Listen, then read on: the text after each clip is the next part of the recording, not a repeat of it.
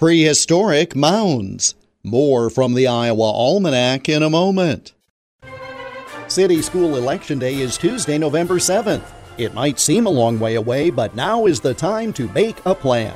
Whether you plan to vote absentee by mail or in person at your county auditor's office before Election Day, or at your polling place on November 7th, it's important you take steps now to make your plan at voterready.iowa.gov. Remember, Election Day is Tuesday, November 7th. Information at voterready.iowa.gov. This message brought to you by the Iowa Secretary of State.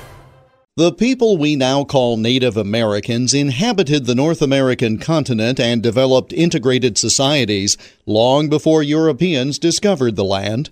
Prehistoric earthworks by mound builder cultures are common here in the Midwest.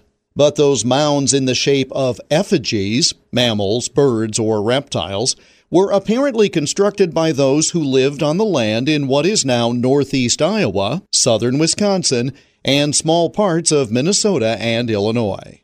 On October 25, 1949, in an effort to preserve more than 200 prehistoric mounds built as far back as the first millennium, the Effigy Mounds National Monument was established. The monument territory includes more than 2,500 acres and 206 mounds, of which 31 are effigies.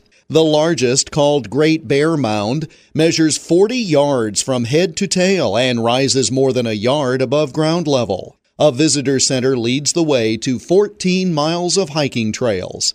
Preserving remnants from a culture thousands of years old was established on this date in 1949.